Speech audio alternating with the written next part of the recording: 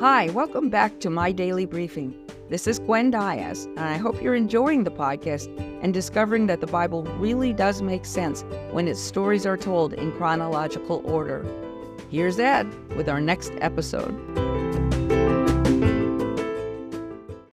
Hi, it's Ed again. Let's go to episode 319, titled, A Letter to the Romans, Part 2. You can find this section in Romans 6, 7, and 8. In the first part of his letter to the Romans, Paul explained that no one is righteous enough to enter God's holy presence. No amount of good works, or obedience to the law, or performing of rituals can make it possible. The only way that anyone can have a relationship with God is through faith in what Jesus did on the cross. And the result of that faith is God's gracious gift of eternal life. Because of God's grace, all of our sins, our past and present and future sins, are forgiven, and we can live in God's presence forever. But, Paul asked, does this mean we should go on sinning so that God's grace will keep on increasing in our lives? He emphatically answered his own question. No way! If this is what you are thinking, you don't really understand what Jesus did for you. Then Paul went on to explain that when believers really comprehend Jesus' death on the cross, they will live their lives differently. They realize that they are free from the bondage of sin, so they no longer allow sin to control them.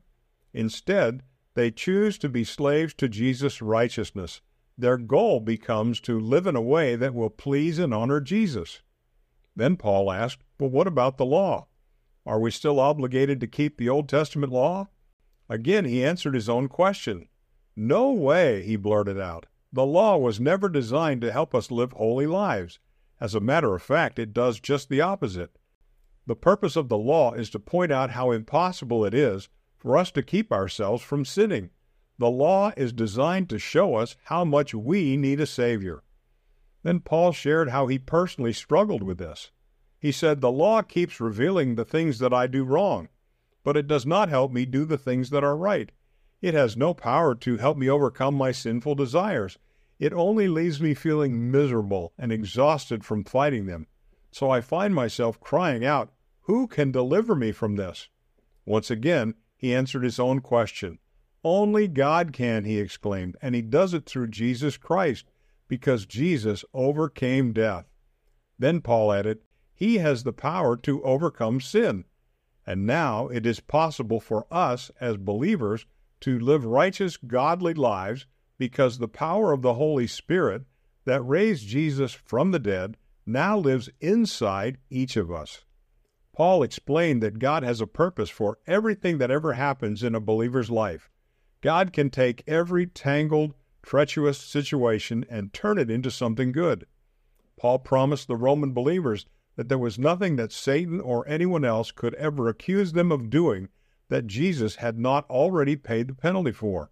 As a matter of fact, Paul added, I'm convinced that there is nothing, not death or life, not angels or demons, nor anything that is happening right now or anything that will ever happen in the future, not any powers or any distance, not anything in all creation that can ever separate us from God's love, the love that he displayed when he sent Jesus to die on the cross for us. Wow, think about it. Have you ever wondered if God still loves you because of something you said or thought or did? God's emphatic answer is, yes, I do. I love you so much that I sent Jesus to die for all your sins, past, present, and future. Nothing, not anything in all creation, will ever be able to diminish the love I have for you. The Apostle John defines that love in 1 John 4, verse 9. This is how God showed his love among us.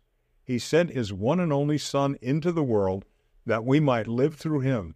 This is love, not that we loved God, but that he loved us and sent his Son as an atoning sacrifice for our sins. Now go and have a great day, remembering that God loves you no matter what.